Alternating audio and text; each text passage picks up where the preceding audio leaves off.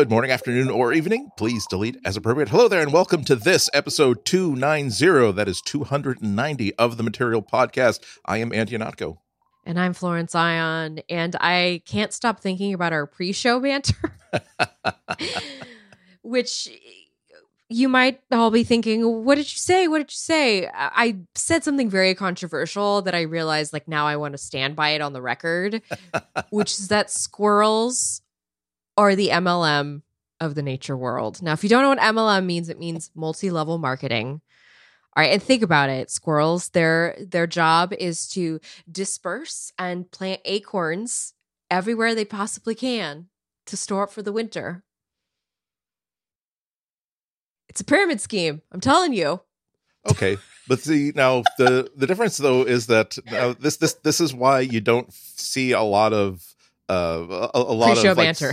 Well, no, you don't see a lot of squirrels that are selling like essential oils or like prepaid legal services, because now they're not necessarily social animals. They don't have like organized social groups, so True. they don't have like nieces and nephews and coworkers that they can try to bring into the pyramid.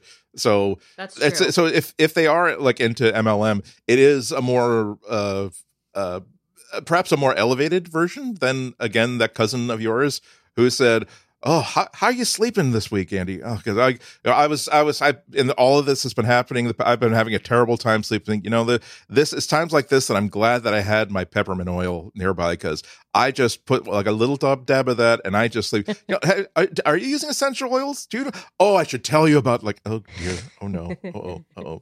They're just like, I'm going to. See, this is why I think that the key difference between why I find squirrels acceptable and rats maybe less acceptable, that they're not. See, boy. The squirrel's method is, hey, I'm a prey animal, and also I'm living outside like for a living, and so I'm gonna have to like store things for the winter. So if I find like acorns, I'm gonna eat some, but I'm gonna bury some as well. The rats are just, what's that? Gimme. They didn't like, of course I don't have like a food hoard. I thought I would just break into your house and go into like come up through your toilet and then, find something to eat like in your house. So there's and occasionally they misplace some of those, and those acorns become mighty oaks from which to create the next generation of hardworking squirrels.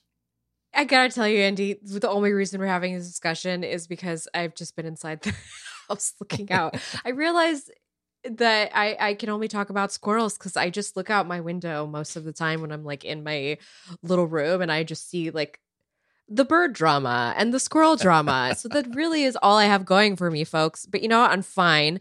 And of course, this week we have the distraction of CES, which we will talk about. Although I don't know. Sorry if I'm getting into this too early. I know we're going to talk about it, but I do have to say I don't know if CES has provided as much of a distraction as I would love this year, which is why I'm so fixated on flora and fauna of my backyard. Yeah, I'm looking. See, the other thing is, for me, so my window is like, it's like the cartoon like window where like there is a huge trees like right outside. You have it, people at least to look at. I just have my neighbor's dog and whatever goes on in their backyard. So yeah. Anyway, as well as if to underscore all of this. So I don't know why Google decided to do this, but I got like this thing in my inbox, my mailbox, for my Google Maps 2020 like overview / I got that too. It came kind of late. It was kind of like, we've been in this 2021, or maybe it's felt like it because of how long the first week has felt. But yeah, nothing of interest in there. Yeah, it's like, what kind of insight? What is this map going to tell me that I don't already know? Like, I know that not everybody has been like in my situation, but it's like I clicked a link and saying, okay, there is a pointer for Boston, which a place where I was going to regularly until like the first week in March. There is one pointer for New York City where I went once, and then it's just like one big blob exactly in my neighborhood and with no lines extending out of it in any other direction. What? Thank you. I didn't. I now have the data to prove that. Yeah, it's got to be a little rough being a brand right now and trying to just like get people excited about their lives and continuing to sort of patronize you. I used to love the Google Maps year in review because it would give me a chance, but maybe it's important that we have that because as I've been using Snapchat, and I sort of use Snapchat as like a personal video diary at this point because there's a lot of people have left when Instagram stories came through. But I like that I can go and watch like memories of what things were like a couple of years ago. It gives me personally a lot of perspective on how far I've come, which is it's a good thing for me to keep me going personally. So I imagine that the decision behind still going through with that was it's just archived in your digital password to the internet because that's effectively what it is, right? I will always have that marked down as the year that I was at home a lot. Well, I'm just glad that I haven't been taking lots and lots of pictures like inside the house because that would be I would hate it if it would be distressing. I have of my Tamagotchi, okay, and I've got that's a loved one. That's a family member. You also have pictures of members. Your kids. It would yes, it's true. It'd be like because 2, 3, 4, 5 years from now, the algorithms for social media and for Google and Google Photos, whatever, aren't going to be like informed about how different 2020 was. It's like, hey, here's what you were doing on January 3rd, 2021. It's like, okay, there's a picture that I took of the back of my head because I was giving myself another haircut and I didn't think that I'd gotten like the left side right. Thank you. I had forgotten about having to learn how to give myself haircuts. Is that something that you can do with the like? Do they have stuff like no remembrances on September 11th? Yeah. You know what I mean? Like no look backs on this year because of whatever screenshot you might have saved to your photos or whatever photo you might have archived in there. Because I know I'm getting like a look back based on just the data that I have on original photos that I uploaded from like old hard drives and things like that. So it'll be like this was you in high school, like this many years ago. And sometimes I'm not really, I don't know. I do think about that, especially a lot of this is related to what we have going on in our notes today, because one of our stories today toward the end here had me thinking about like what was being said in the boardroom or in the meeting room or whatever Zoom call when they were coming up with this feature for the assistant. And like, is that a job you can get? Like, hire me to tell you, I guess, what am I talking about? I report on this stuff. That is a job that you get. That's what an ethicist does, right? Yeah. But it's there. Everything you see that comes out of Google is a job. It's the Opera Blobs experiment, that there was someone that maybe they weren't hired with that. Like, we're going to put you straight on the Opera Blobs project. But in addition to the evil parts of any large techno-based corporation that has a social media component, there's also including craft work. Yeah. I'm sorry. You said techno. I had to make that joke really quick so it would like connect. I'm sorry, everyone. The last thing before we go into our break, I miss live techno. Yeah.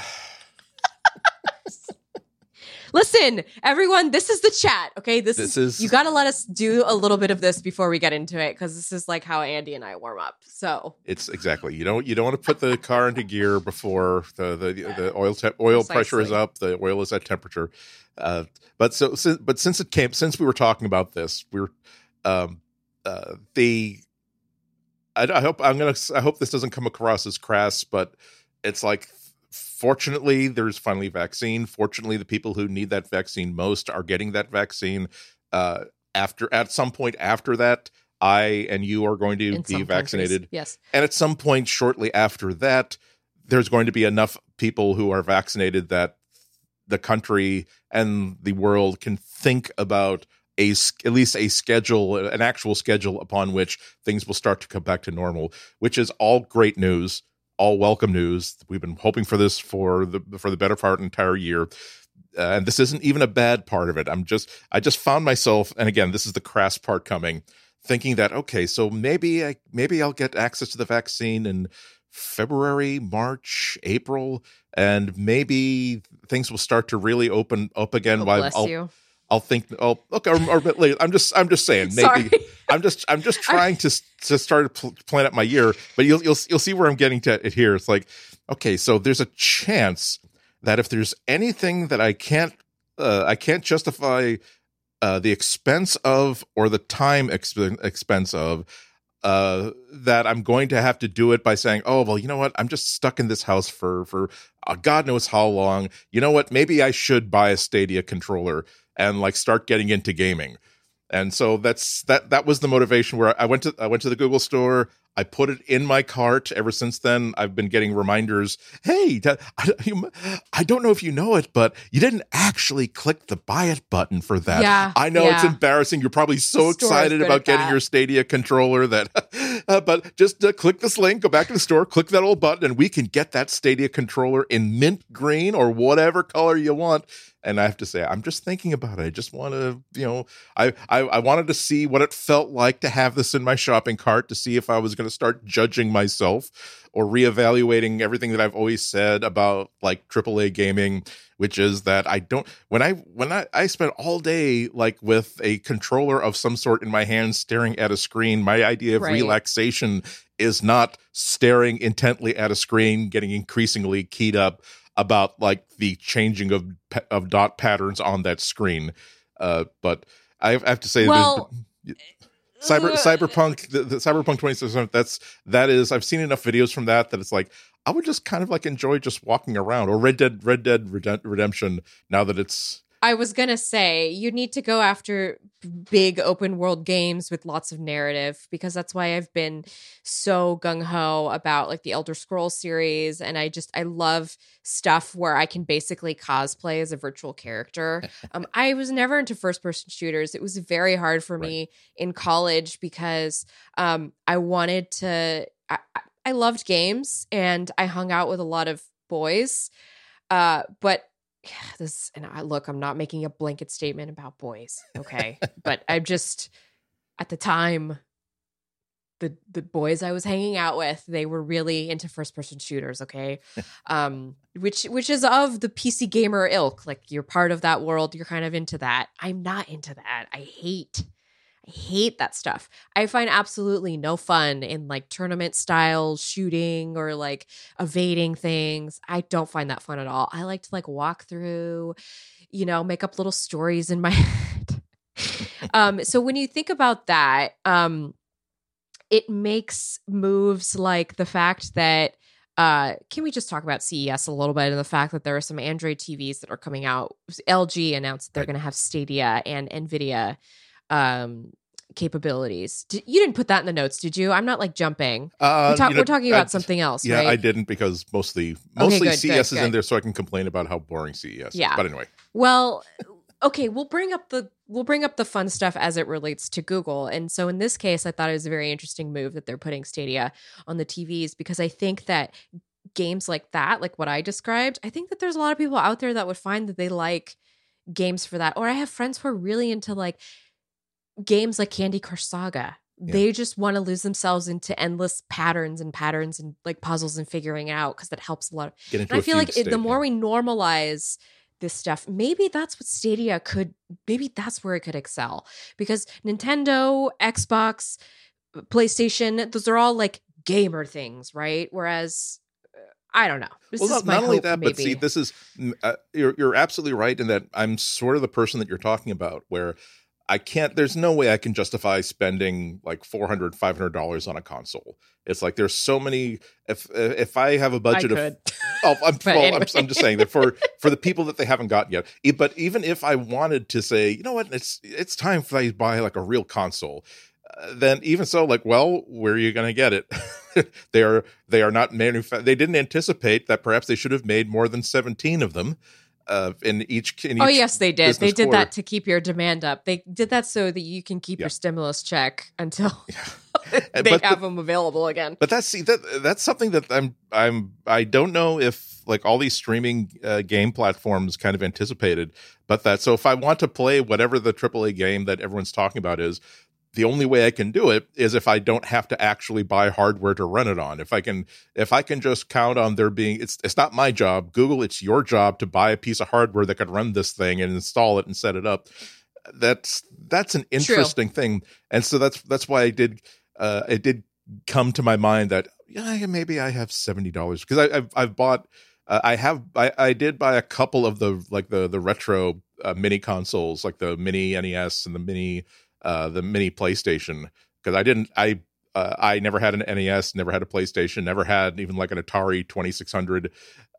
But it's like, okay, $50-$60 to play pretty much every game I might have ever heard of and find out what this Mario fellow was up to after he escaped from the Donkey Kong console.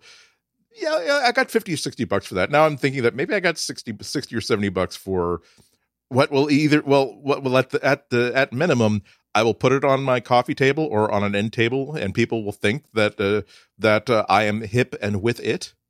I've got the flare trousers. I've got the, I've got the. I love flare trousers. The sodas and those really tall, weird, skinny cans that are all the rage right now. The flare trousers, by the way, are coming back in style, and I am so. I cannot wait for the world to open again so I can wear some bell bottoms to a tech press briefing. Well, you got to have the Beetle boots as well. If you don't pair them with the Beetle boots, I mean, those are a pain in the ass to walk uphill with. I'm going to tell you, after living in San Francisco for 8 years and the various shoes I wore. All right, we're digressing. Should we take a little bit break, and then when we come back, we'll talk about actual shoes dropping. We will talk about things as usual. This episode is brought to you by Pingdom. Today's internet users expect a fast web experience. No matter how good your content or how effective your marketing, they'll most likely bounce if your website is loading too slow. With real user monitoring from Pingdom, you can discover how website performance issues affect your visitors' experience so you can take action before your business is impacted. How your visitors experience your website differs depending on the browser, device, and platform they use. So you want to identify how visitors are experiencing your website so you can make informed optimizations and deliver a great performance to those who matter most. Real User Monitoring is an event-based solution, so it's built for scalability, meaning you can monitor millions of page views without compromising the fidelity of your historical data or breaking the bank in the process. Get live visitor insights today with Real User Monitoring from Pingdom. Go to pingdom.com/relayfm right now for a 30-day free trial with no credit card required. When you sign up, use the code MATERIAL at checkout to get an awesome 30% off your first invoice. Thanks to Pingdom from SolarWinds for their support of this show and all of Relay FM. Well, it's 1 week after the still checking, but still looks like a failed insurrectionist attack against the American Congress. As of 5:19 Sorry, I'm p.m. laughing, but East I have Coast no time. other response. But there's and many shoes have dropped additionally since Thursday. I think that maybe we should have foreseen this coming, that companies like Google and Apple and others, they were going to wait until the stock market closed on Friday and would remain closed for 2 or 3 days before they took the most dramatic steps that they could take against Trump and his base and other things like that. So yes, they did. Google has taken additional steps this week and over the weekend in response to the insurrectionist attack. They first of all, they did join the known universe in pulling the Parler app from the Google Play Store. But you probably already knew that happened. I think they got one jump ahead of Apple. I think Apple's gave them the company 24 hours to fix everything wrong with the platform. Parler, right? Yes. But Google basically said, "Nah, you're out, and we'll figure it out later on." But again, now we've entered the third party whining about that here 1 week later. That let's not talk. This is not this. I'm going to be on NPR in 2 days talking about the actual reasons why this thing was pulled that had nothing to do with you just being mean to me because I had the wrong flag on my truck. Okay, go home. You're drunk as usual.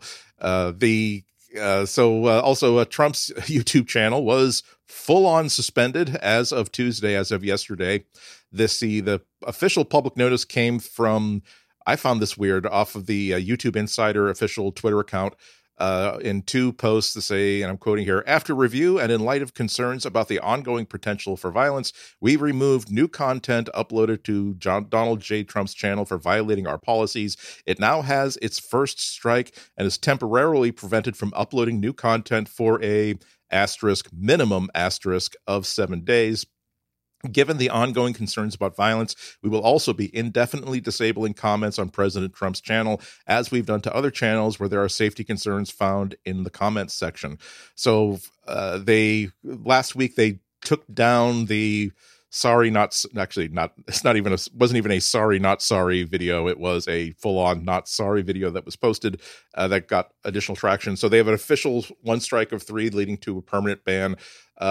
Again, this is all according to established rules. 7 days, they're suspended. They will be unlocked at least until Tuesday night.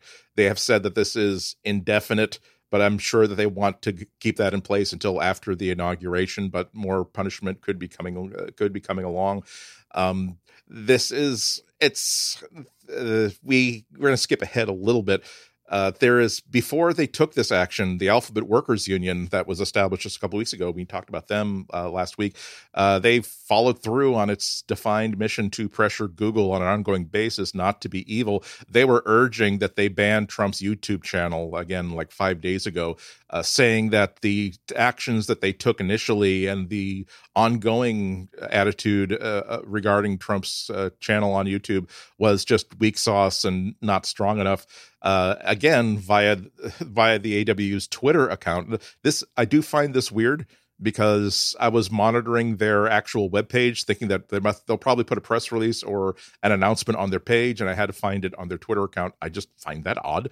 But again, quoting them, a series of 2 or 3 tweets here. By not citing the full gamut of his user violations, YouTube is avoiding the proactive action called for by both their workers and the broader public.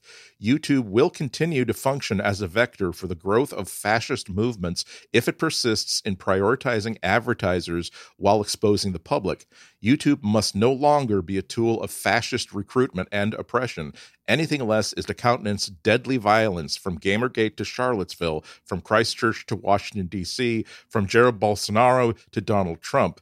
Alphabet, in failing to act, has done tremendous damage to the thousands of victims of hate and to the world. Every day without change is complicity, which is exactly the sort of attack that YouTube needs right now. I keep waffling, or at least I keep trying to think hard about how I feel about how Twitter and how YouTube and Facebook and Instagram and all these other companies deal with Trump and deal with people and accounts like him. On the one hand, I do like the fact that, look, we have policies in place. You broke these policies, and that is why we are taking you off our platform. In the case of dropping Parler, it wasn't just breaking the policies. It was, we have been approaching you for ever since the election, saying here is explicit threats of violence, and here is efforts to organize acts of violence using our platform. That is against our policy. You have to do something about it, and then them not doing anything about it. There's a certain amount of logical Vulcan-like satisfaction in knowing that here is a policy that is absolutely agnostic towards how you violate it. If you violate it, you have to go. On the other hand, the AWU makes an excellent point in that sometimes you can't simply say what YouTube particularly has, and Google have often hidden behind the definition of, well, yes, I know that he said that they've been posting pictures of this politician that have been being beaten and sent into a rocket ship without any protection and their heads exploding, but They did not violate any user content policy. Thank you so much for calling this to our attention. We understand this is almost exactly the text found in the boilerplate response that we've seen more than once. We understand that it's possible to occasionally come across material that you personally don't object to. So that the problem is not that they posted this horrific content. The problem is that you're complaining about it now, and now we have to deal with you, and because we're certainly not going to be dealing with the person who's posting this horrific content. So yeah, there's a part of the discussion that's going to have to happen both with the public and with Congress over the next couple of years is at what point do you have to say that I don't know that we actually need to have a rule barring this specific thing. It is horrific and it is something that we don't want to have any association with, and therefore we are simply taking you off the platform without any further ado. Yeah. I was just listening to Andy talk about that. And just sort of looking at some of the things I'd retweeted earlier this week. One in particular, from Twitter user Polotech, it just came across in my feed, but I thought it was a really just good sort of good overall statement about what we're experiencing in tech culture right now. It's important to understand and accept that what we're dealing with is pervasive cultural issue in tech. You're not going to be able to just choose another option that isn't problematic. We're going to run into this at every turn. It can't be avoided. It has to be faced. I think that's sort of the crux of it all now. I know a lot of folks are really frustrated that something has not been done. You know, something was not done 4 years ago, 5 years ago, 7 years ago. Yeah, that is frustrating. A lot of this could have maybe been avoided if, you know, we had just listened from the get-go, but tech doesn't really exist as, at least a lot of the tech companies we talk about, they don't exist for, in essence, they don't exist for the public good. They exist for the reasoning they were created, which is to be a company, to be a business. And so these things are run a lot like businesses. We have to remember. And I think that this just also goes to show that with a lot of, I don't know, maybe it doesn't show this. Maybe it doesn't show. Well, I was going to say this just goes to show that a lot of, you know, pushback could make change, but that's not necessarily true. Yeah. It's a polarizing topic. Yeah.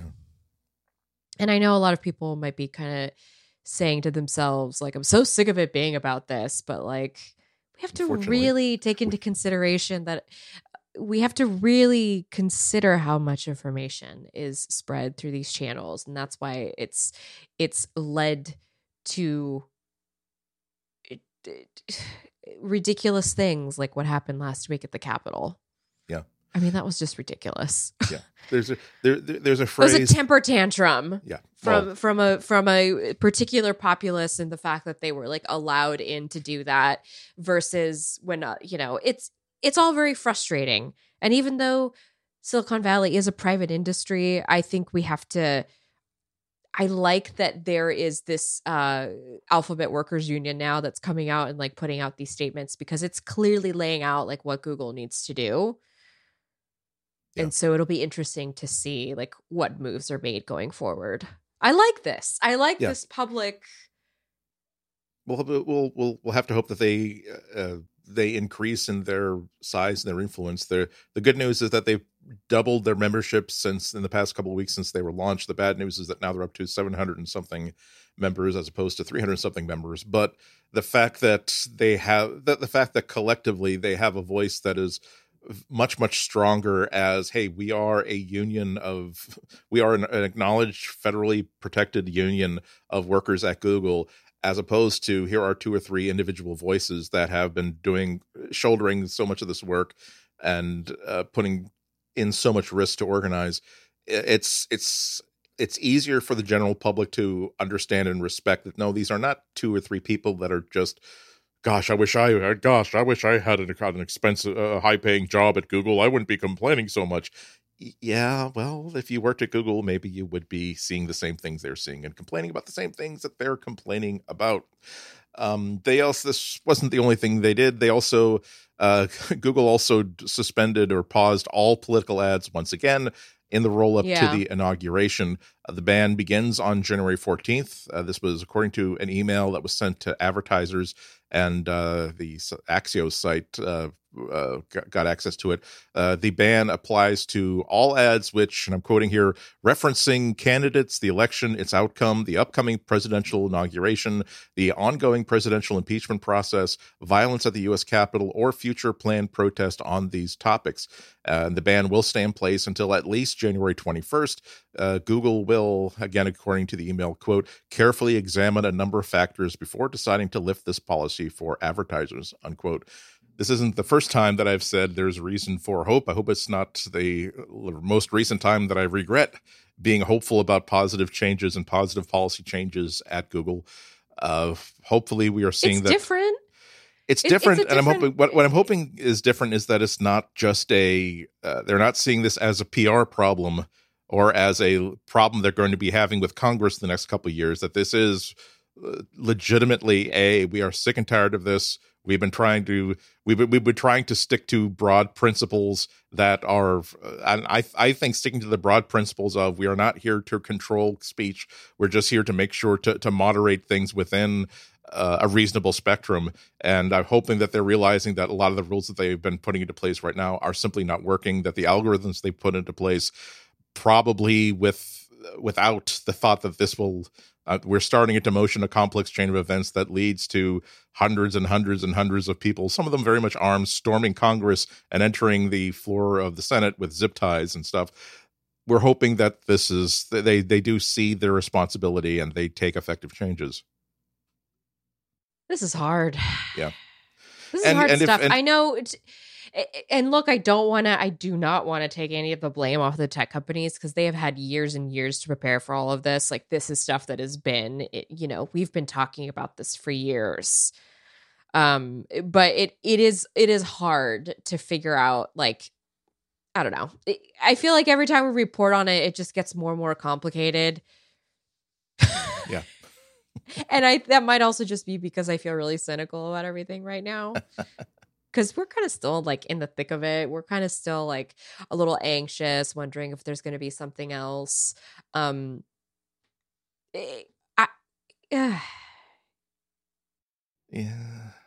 Sometimes it's a technology company. They're just thinking about technology.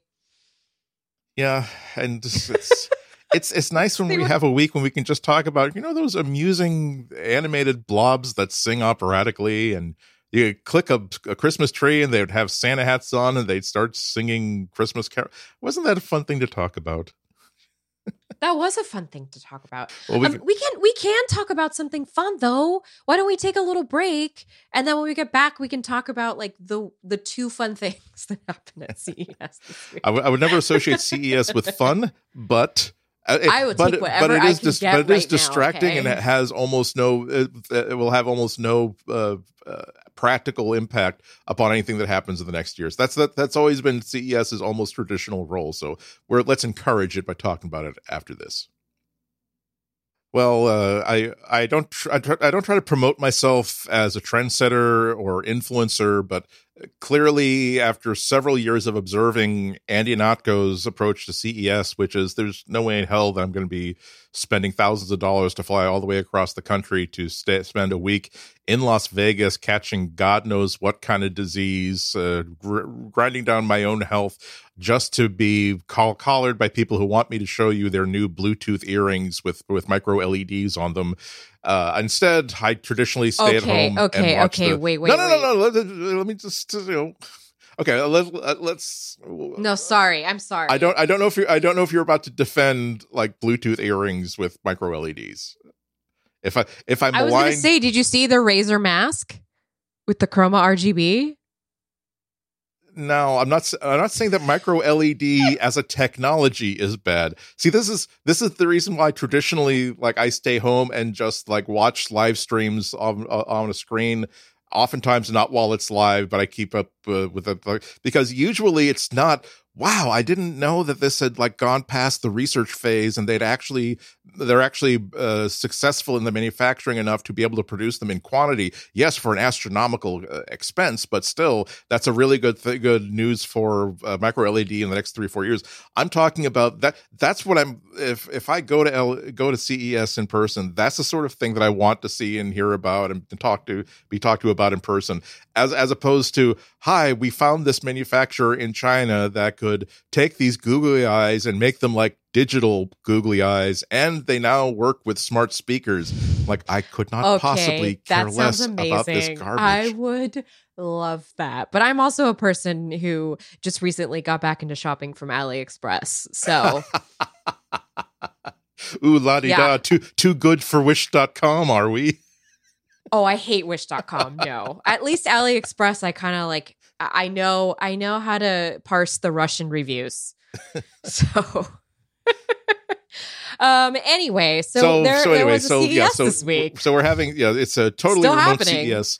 It's my still tiring out a lot lot of colleagues, a lot of people that we love. That's true. So. And also, let's say that there's still Las Vegas as probably one of the major cities that are hardest hit by the pandemic, because this is like this week is part of their whole year. And the thing is, I love Vegas. Like, there is a small part of me that lives in Vegas. There's a small part of me that you will find me. And it's got hair that's really, really big, and it's got fire engine with red a fingernails. cigarette hanging out of my mouth and a gin and tonic in the other. Like, I'm absolutely waiting. If I stay here at the keynote for 2 hours, you're supposed to give me another free pack of cigarettes. 100. I don't care. That's who I really am on the inside. But anyway, okay. Vegas. This is why, like, I'm probably not the right person to be talking about all the spectacular things happening at CES. Again, I'm the person who says that the subheadline to every single press release that I get this week is, "This will distract you momentarily from the ongoing horror that is awareness of the universe's indifference to our suffering." Ooh, wow. And you say that this power cord has both USB-C, mini USB, and micro USB on the same cord. Wow. Anyway, okay, I'm sorry. I'll get off it. I've only flagged a couple of semi-interesting things, and one of them is LG had their big, like streaming press event, and so it was interesting, primarily in the sense that the roll-up smartphone they showed off as a thing that at least materially exists as an object that displaces oxygen.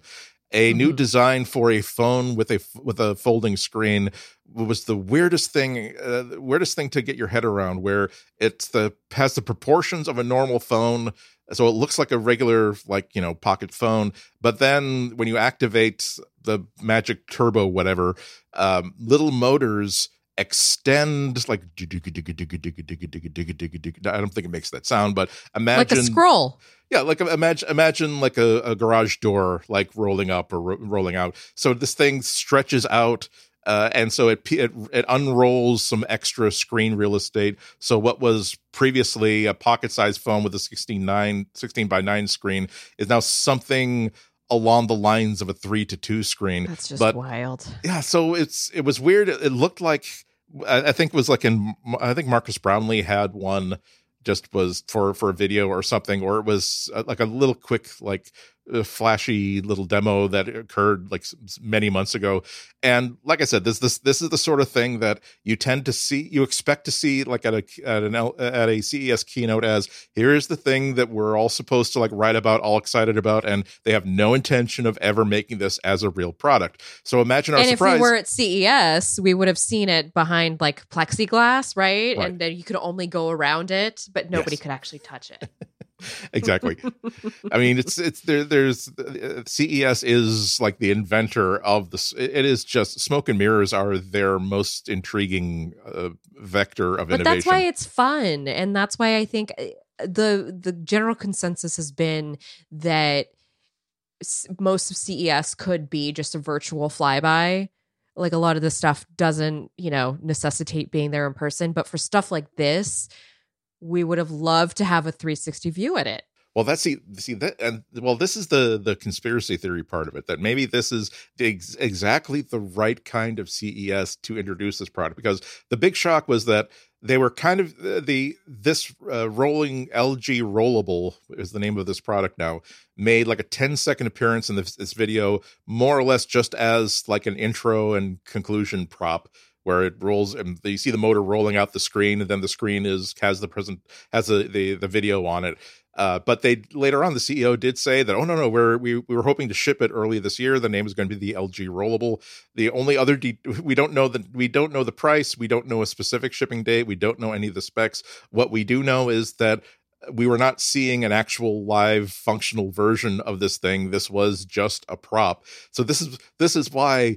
If we're gonna, this is the next step in CES keynote shenanigans, which is at least just like you said, if they showed this off in the keynote, it would be on the show floor behind glass, and you could go and see at least they would be forced at least to make a version of it that had working You'd have screen. to push through at least 12 layers of people. Right, but you would see that this is an actual thing that exists, and also the thing with CES is that they would have a very, very short list of maybe 12, maybe 18 people that would be invited to a special suite where they could actually hold it and do their, hi, this is Josh, Techno Josh, with exclusive review of the hot new LG Rollable phone, which is all the talk at CES this week. Yeah, like, no. You're giving me a little heart palpitation there as I think about all the times I've been not smash that like button. Obliterate the subscribe button. And be sure to take that bell and throw it into a food processor and toss it on mix. Yeah. The great thing about making this quote announcement unquote at virtual CES is that you are not obligated to actually even let anybody see it, touch it, see it working. So this has got to be one of the weirdest. I still don't. They're not committed. This isn't a shareholder call, so they're not committed to actually shipping it. This is just. I think that they just realized that it wouldn't be enough to have this fakey sort of video. They had to say that they're actually shipping it. Ars Technica wrote this up and said that they've noted that there are 3 companies that have shown off this basic kind of a concept. Again, not the exact same looking phone, but the same a little motorized thing that causes the to roll out again.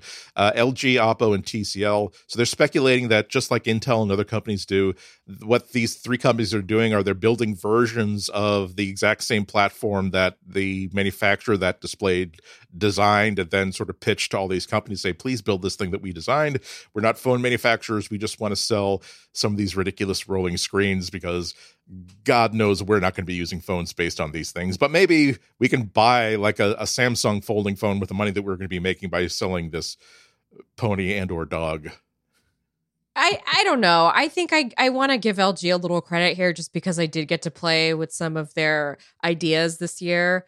And also because we have seen that like Samsung has had some, I wouldn't necessarily say success because we don't know how much money they've truly made or lost on their folding phones. But there is a movement to try and be the first to really be successful at something different. And from what I know of the years that I exclusively covered the smartphone industry, LG and Samsung have always been toe-to-toe in that. LG has really fallen as far as a trendsetter in the industry. So it is very, interesting, but they are also displays are their thing. Yeah. So this absolutely makes sense that they would try and go in this direction. I like the idea of just something different, and I like the idea of I don't know. Maybe it's also because I really want something to look forward to, but I like the idea of how this might manifest into a really real product. Yeah. I just have a couple problems with it. That for one, the Samsung has been doing great work. I'm so looking forward to more maturity in the category of foldable phones, and Samsung are the companies that they're such a, not only are they such a manufacturing based company, but they are they're so heavily invested in the entire spectrum that they can afford to keep making phones, just like the so many other phones they've made, like the Note, where we don't know if there's a market for this. We're going to be making this we're only going to give it 3 years, 4 years tops of regular updates before we figure out whether or not it's a real product or not. And they're actually making this thing work. They've got the first edition was kind of a toy for people who just wanted to have the sort of money they can spend $2,000 just to see how well this thing works, to an expensive foldable phone for people who are really believers in this concept and want to use it. And God knows what they're going to be doing this year and next year, and if they can get the reliability up and the price down. But the other thing is that the folding design that Samsung has looks very, very practical. It's a regular sort of bar style phone, but then when you want it to be a tablet, click, there's like a pause in the user interface and it becomes a full tablet. I don't know if I want to spend however much money this is going to be. It's not going to be cheap. It's probably going to be close to $2,000 on what's probably going to be a very unreliable phone, where if I want just a little bit of extra screen, I have to press a button and wait for it to go dig. It's not quick. You're probably imagining you press a button and some spring-loaded thing pops out. It's a motor that has to roll this thing out very, very slowly as to not put stress. Because remember that when you have a rollable display, you're talking about like, instead of just that little part of it that's that on top of the hinge of the with the screen with the Samsung foldable phone, that's the only part that actually has to fold at all. Now you have probably an extra quarter or an extra third of the screen that has to completely roll up, so you can't make that go fast. So as a result, I don't see that as a solution to any problem that anybody is facing, nor do I see it as a practical solution to any problem that could possibly exist.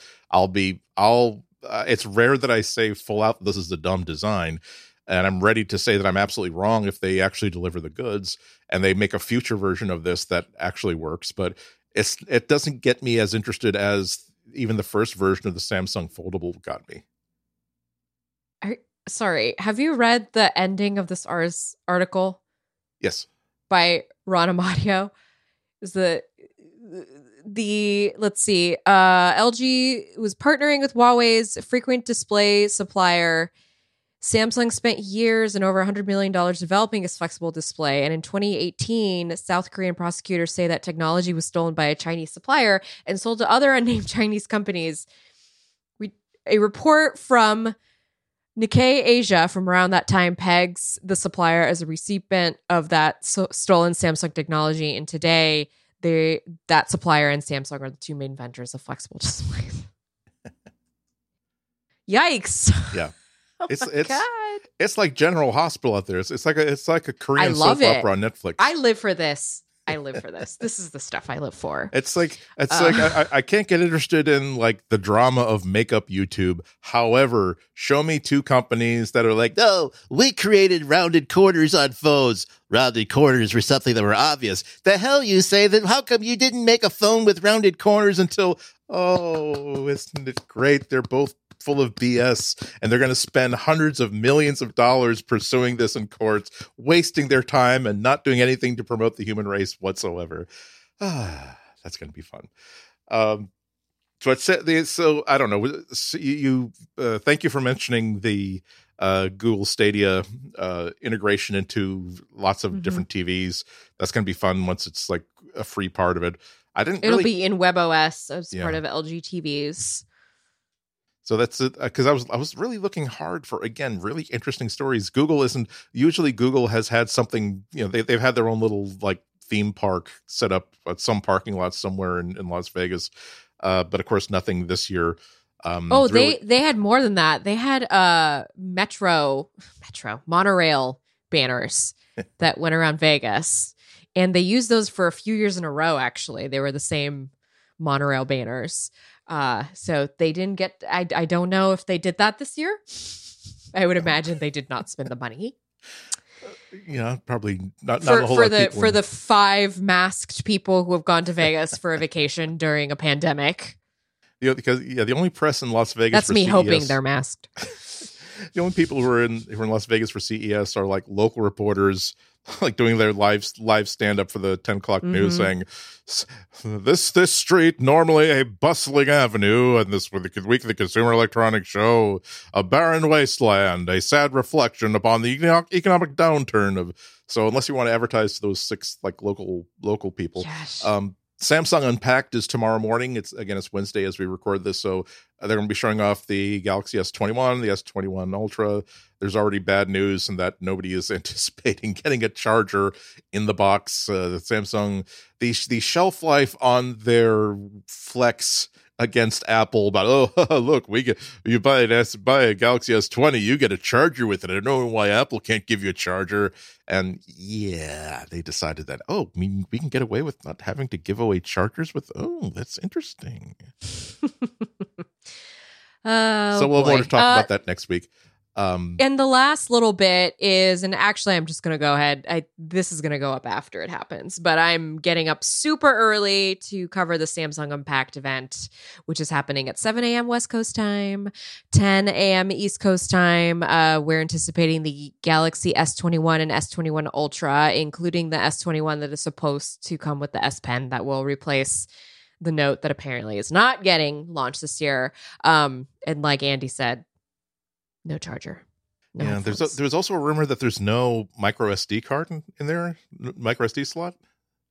That seemed like a weird thing if that's true. I missed that one, but I mean, we have very short amount of time before we find out. Yeah, exactly. So it's coming. I mean, the problem is you listeners are at our advantage because it is now established news by the time you actually listen to this. Yeah, sorry. But that's semi. We're past Flo and Andy. And people we do. There is but outside of CES, there's one cool thing that I wanted to point out because it hits home literally. Google today they announced a new feature for Google Assistant based smart devices, guest mode. So now if you just say, "Hey Guillermo, turn on guest mode," it will activate a guest mode. A couple of different differences is that it will hide your history of commands. So if there are the example that they give in the blog post is that, for instance, I was preparing a special surprise New Year's Day breakfast for my family, and I didn't want the smart display to reveal all the wonderful things I was going to be cooking that morning. And it's a nicer way of saying we thought that privacy might be a thing when you're in a shared household. It also will disable revelation of personal information, so it's not going to read off your calendar. It's not going to read off messages or things like that. It's very timely for me because I'm having a guest over in a couple of weeks. And I'm at that phase of cleaning where I'm sort of realizing that, okay, how does this house function to someone who has not lived here for 3 years? And I realized that, that's right, because all my lights are like smart lights. I don't even think about, what kind of a ladder will I have to climb upon to turn this on or off? So the ability to put my Google Home stuff into smart mode and simply allow my guests to say, turn on this light, turn off this light. I might have to. I just realized I'm going to have to buy those "Hello, my name is" name stickers for like conferences and stuff like that. You should. I like that idea. Hello, my name is living room floor lamp. Hello, my name is space heater bathroom. I like this because this is the only person I ever see in my pod is my mom because she helps with the kid, and I can put my smart displays into no snooping mode. Yeah. This is why it's a very, very weird thing. I don't envy someone who has people, whether it's relatives or someone that you're hiring to come in, that the idea of how much do I trust this person and how deep would they have to dig into a drawer to find something that I wish they hadn't found or seen. Fortunately, this is my friend I think I mentioned this a couple of weeks ago, that it's helping out a friend who's in sort of that needs a place to stay for about a week in the worst of circumstances.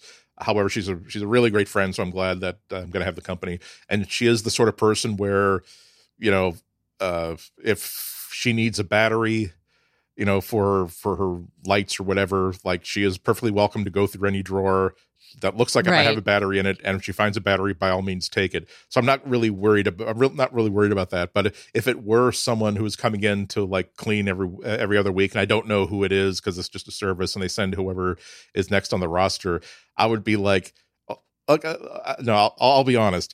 It would occur, if I were doing this job, it would occur to me if I'm really, really bored because I'm just doing nothing but vacuuming and like, scrubbing down tile, and I see like a smart speaker, I would say, I'd just simply say, hey, Guillermo, what really embarrassing medical appointments do I have coming up in the next month? Oh my God, she's getting an eye tuck. I knew that butt wasn't real. Let's take a extremely quick break, and then we'll have an extremely small little after dinner mint. Exactly. A little bit of fun to cleanse the palate. Before we wind up, we have another fun little thing to talk about the Google Assistant. These are weird. I don't know. It feels like the most fun job inside Apple or Google or Amazon is to be like the screenwriter or the feature creator for these smart speakers, because I just found out this week that the Google Assistant smart speakers have a feature, give me a writing prompt. So meaning that, and I'll show you how that works. So I'm gonna use the manual activation so I don't have to say it. So give me a writing prompt. Okay, here's an idea. The only thing bigger than this Sasquatch's foot is his love of the game. And so now you're off and running. You just I just came up with, I want to do a whole thing on Tom Cruise and how he wishes that he could be the Sasquatch. Anyway, that was me trying to make some sort of joke about Tom Cruise's complex. But anyway, do you have to give Google like a co-creator credit? Like if that goes to, if Netflix picks it up as like a 12 episode series? Oh, that would be horrifying. I like that. I like that sort of thing. You know what? I got to tell you, just so we can round this off, Mona is going to, I'm freaking out because she's 11 months today. And as we're recording this, and she's really curious in the Nest Hub in her room. And for good reason, because she can touch it and it does stuff. And I really want to figure out some ways that she can finally start to interact with it now that she's kind of the age. And so I feel like this is there's a lot of little things about the smart speakers and the smart displays that you can sort of do with kids. And I'm starting to understand why you have to walk a mile in the shoes to understand. I'm starting to understand why parents rely on these little things, because you have to constantly find something for the kid to do until they're of a certain age. And so it's just making me think about like, what other little things can I ask it so that I can, like, I don't know, make her like do a silly dance or make her like count. I don't know. But I'm going to be looking into stuff like this specifically so I can use it to my parental advantage. Yeah. See, Mommy needs some alone time. Here's a writing prompt. Go journal. Well, see, that's such a great idea for like a suite of features that like are not even like declared features. Yeah. Like, what if like if you had as a parent as the identified, like you have to log in and everything, to a parent of a certain person who's also been identified as like a young as a kid inside the household, the ability to say like, "Hey Guillermo, let's talk about my kid Antoine." And they say, what do you want? Hi, what do you want to know? How do you want me to deal with Antoine? And he can say, he's going to ask you about tattoos. I want all the information you give Antoine about tattoos is about safety things, about how people regret things and how expensive it is to have these things lasered off. How you should not do it in your friend's bedroom because that's absolutely not the safest way to do it. I don't care if he did get a tattoo machine for his bar mitzvah. I don't care if he did sterilize the needle with some isopropyl alcohol beforehand. He licked the needle really hard. You couldn't see anything on it. Or even something as little as like, hey Guillermo, could we just agree that if the kid asks for this song, just don't play something else. Play anything else. I Just really don't play thought this that song. was okay. I really thought that was okay in high school. Like that was the coolest thing to know people who gave themselves their own piercings and tattoos. Anyway, I see that was new to me. This is another thing where I have so much respect for parents and kids like of the current generation, because if I were like 12 or 13, I certainly had friends that might have been dumb enough to like get like, wow, you mean that you don't need like a license or anything? You can just order a tattoo machine, and there are YouTube videos that show you how to do tattoos. And I'm not sure. I would like to think that even at my most vulnerable part of like being excited about new ideas and or wanting acceptance as part of the crowd, I would say, oh my God, yeah, can you give me like a Star Wars tattoo, like all the way down? Give me a Star Wars sleeve, man. Like I can't promise you that I would not have been that person who at best wound up with this stupid janky Chewbacca all down my forearm. And at worst would be the guy in college without an arm because he got a hip. Well, that runs us out. Yes. So that'll do it for this week. Flo, we're gonna be talking about Samsung next week, I'm sure, because I'm sure it's just gonna be so explosive, so different, so unpredictable, so Maverick-like, so breaking apart from the pack, that we'll need an entire week to even digest it, to say nothing of trying to condense it all, our excitement and our revelations to an entire hour. But so you're listening to the entire thing tomorrow morning. You're reporting on it for somebody? I'm covering it with Jason Howell for Twit, for the Twit Network. Got it. So I will be there 7 a.m. God willing. I need to make sure I set up like 7 alarms tonight because nobody's been getting up at all during this pandemic. The other thing I wanted to point folks to, besides my website, which is florenceion.com, and which I've been like actively, slowly, bit by bit updating here and there, trying something new for content for 2021. So stay tuned. Andy knows this, that I was on Mother May I Sleep With podcast, and I did an episode of a movie where Shannon Doherty is taking down a tech company that is supposed to be Microsoft, but under a different name. So check it out if you're into like super long podcasts and movie recaps, and you like the absurdity of Lifetime movies just as much as I do. No, it's a niche. It's a niche. It's a thing. It's definitely a genre. It's not a niche. It's a genre. You know what? A lot of us find comfort in the crazy. Exactly. I've been watching lots of. Here's I'm gonna have to create the one of those famous theater of the air moments. But here is a legit fistful of Mystery Science Theater 3000 like DVD collections that I've been acquiring, chiefly because not only do I enjoy the riffing, it's also that. It's nice to be able to watch a movie like Monster A Go-Go and just revel in the fact that that's always on in the background at my house. By the way, like my husband always has that on. It for him, it's comfort the way Nano 210 is for me. Yep. So also, I'm for bad movies. I feel myself getting sucked back into watching Sex and the City 2, which is probably my vote as like the worst movie. I haven't even seen it in terms of because I knew it was so bad. I didn't even like. It's so bad. There is not a single wise decision made in this entire movie, including its length, which is 2 hours and 30 or 2 hours and 40 minutes.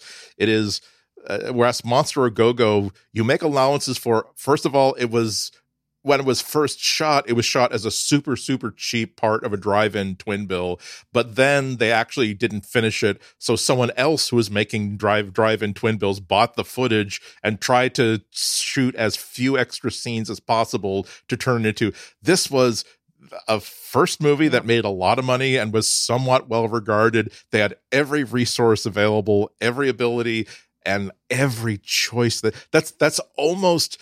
It's like when you see someone like in the Olympics do like the downhill slalom and they manage to like crash through every single one of the flags they're supposed to be skiing around. Even that is exceptional to like not even make one correct move on the way down. Wow. Anyway, but that's it. Wow. But that's a story for another time. It's also what it's do you also have hardly going racist, this week? So yes. Yeah, it is. I have another roughly 36 hours to take everything that's been going through my mind about the reaction to the insurrection, regarding tech, regarding Parler, regarding Apple and YouTube, and distill that into something that seems not quite so angry and profanity laden, for my weekly high tech Heidi Ho on WGBH or GBH in Boston. I'm on at 12:30 Friday. Go to WGBHnews.org live or later to stream it. And as usual, if you spell my last name, you get to unlock the Palace of Delights. That is my Twitter feed and my Instagram and my website, which is behind closed doors, but I'm actually been doing like an hour or two a day, nearly, getting things up and running on that. So that's going to do it for us for this week. Thank you so much for tuning in. Thank you for listening. Thank you for bearing with us as we make our way through some complex feelings for yet another week. We hope you tune in again next week. And until then, everybody have an excellent, safe, healthy, and a happy 7 days. Bye.